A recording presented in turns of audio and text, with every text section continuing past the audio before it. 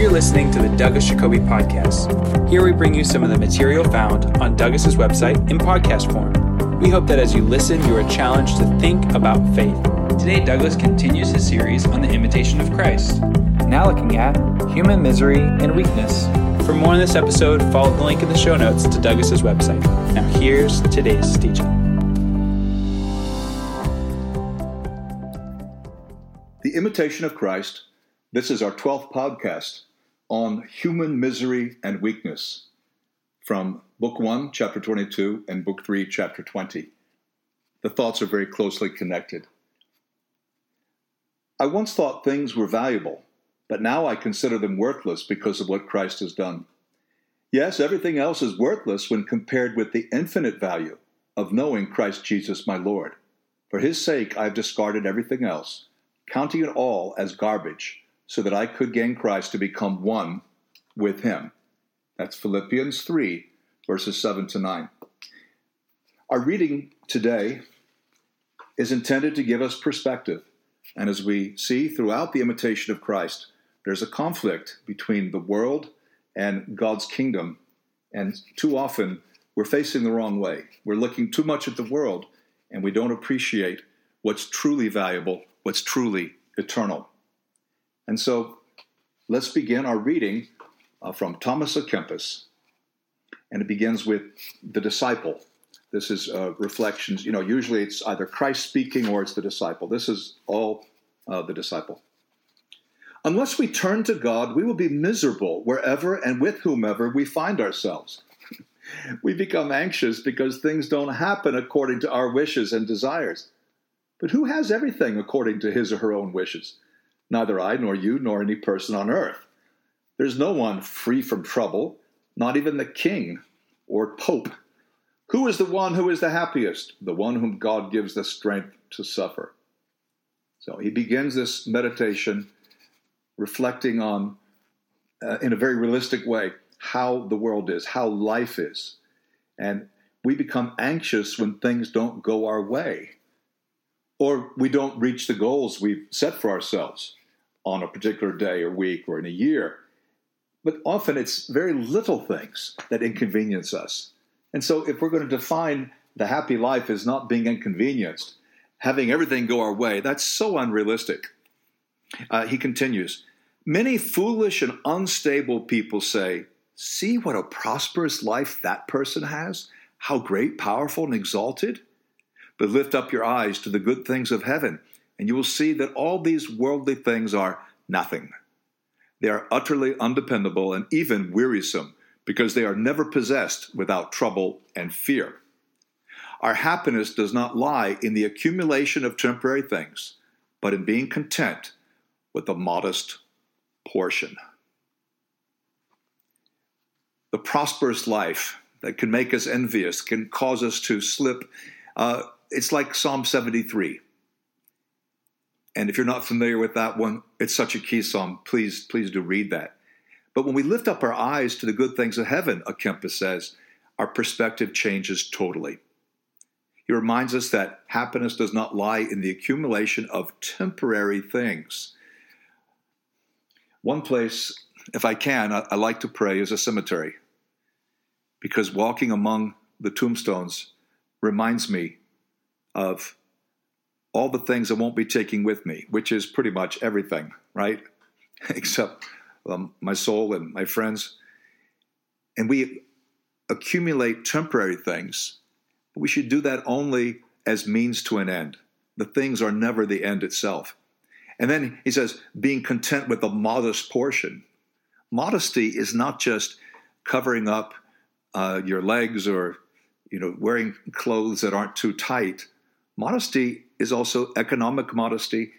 It's how we live. It's our lifestyle. Is it extravagant? Is it prodigal? Or is it sensible and modest? And, of course, a great scripture on that you'll find in the Proverbs. Give me neither want nor riches. Let's go down a little bit further. For the inner person is heavily burdened with the necessities of the body in this world. And so the psalmist devoutly prayed to be free from them, saying, my problems will go from bad to worse. Oh, save me from them all.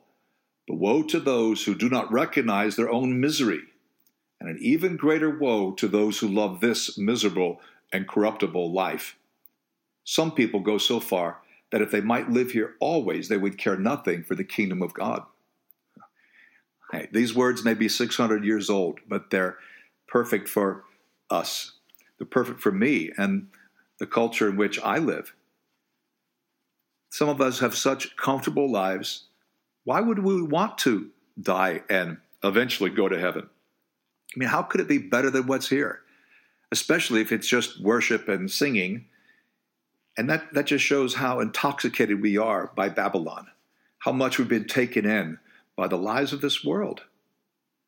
I mean, and I feel this too. I don't have a bad life. Yeah, there's different kinds of suffering sometimes that come with age or just come with relationships. But overall, I, like most of my listeners, am living in a state of luxury compared to people, even compared to the kings at the time of Thomas à Kempis. I don't think they had any idea what life could be like, with heating and central air conditioning and hot water and so many choices in food and the ability to travel to distant places quickly. I mean, we have an incredible life. Oh, foolish and faithless of heart are those people buried so deeply in worldly things that they desire nothing except the things of the flesh. That's what I'm talking about. We've got to watch out, friends. The spirit of the age is with us. The spirit of the world seduces us. And it makes us not even want to be with God. We say, well, what's wrong with this world? We really like it. I was reading an article yesterday in a news magazine that said the average Japanese born today, average Japanese baby has a 50% chance of reaching age 100. I thought, wow. But see, living to 100, even if you had the quality, that's not the same thing as heaven. And à Kempis calls us foolish and faithless of heart.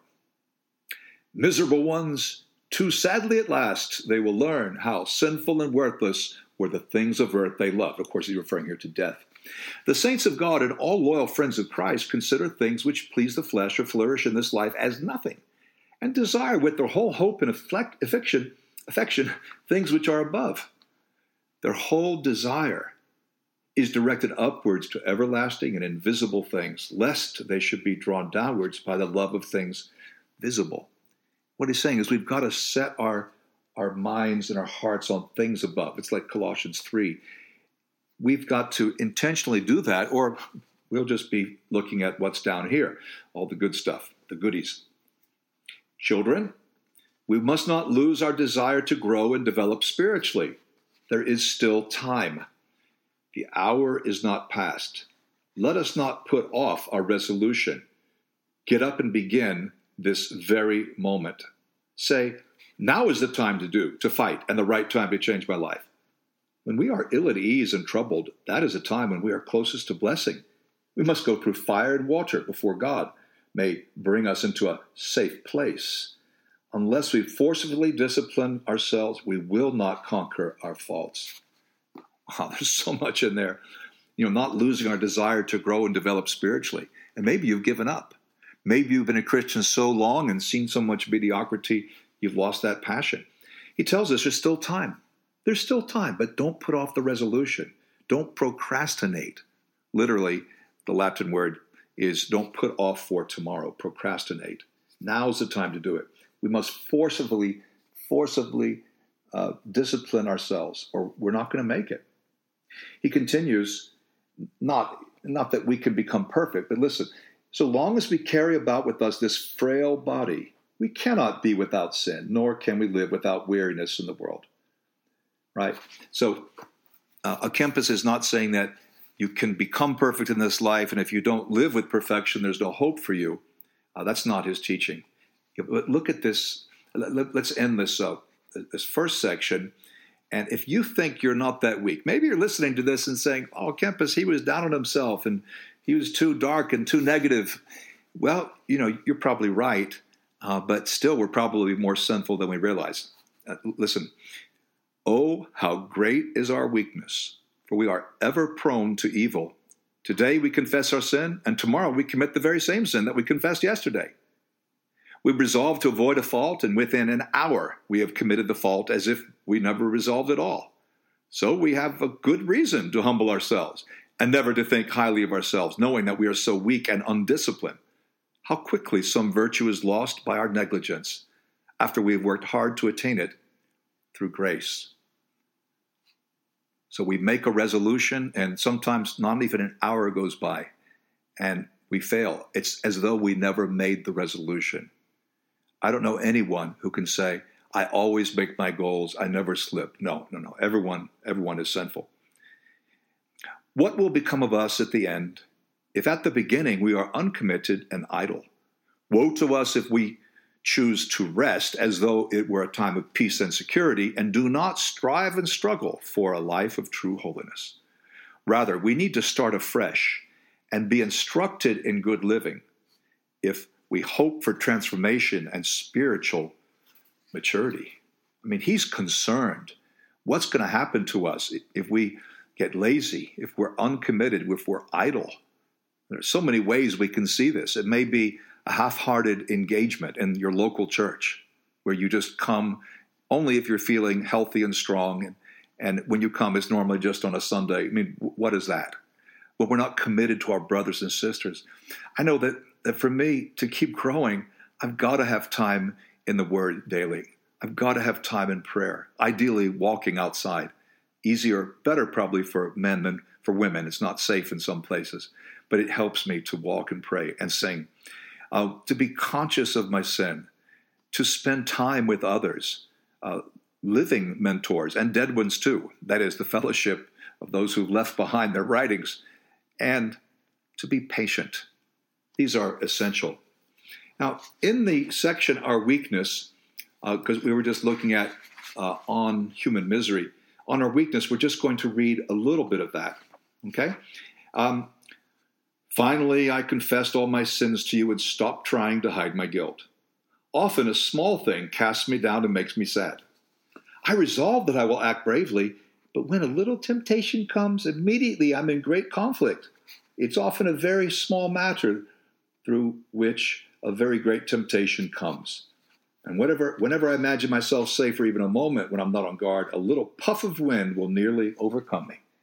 A puff of wind, someone says something to me that's not polite, or I've ordered my food and why am I having to wait so long? Or, oh, the company sent me the second bill twice and I've got to call them up and rebuke them.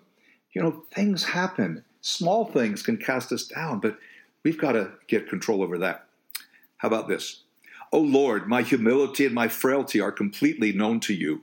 Be merciful to me and lift me out of the pit of despair, out of the mud and the mire. Do not let me remain cast down. This is what throws me backward in my spiritual journey and confuses me. I fall so easily and am so weak in resisting my temptations.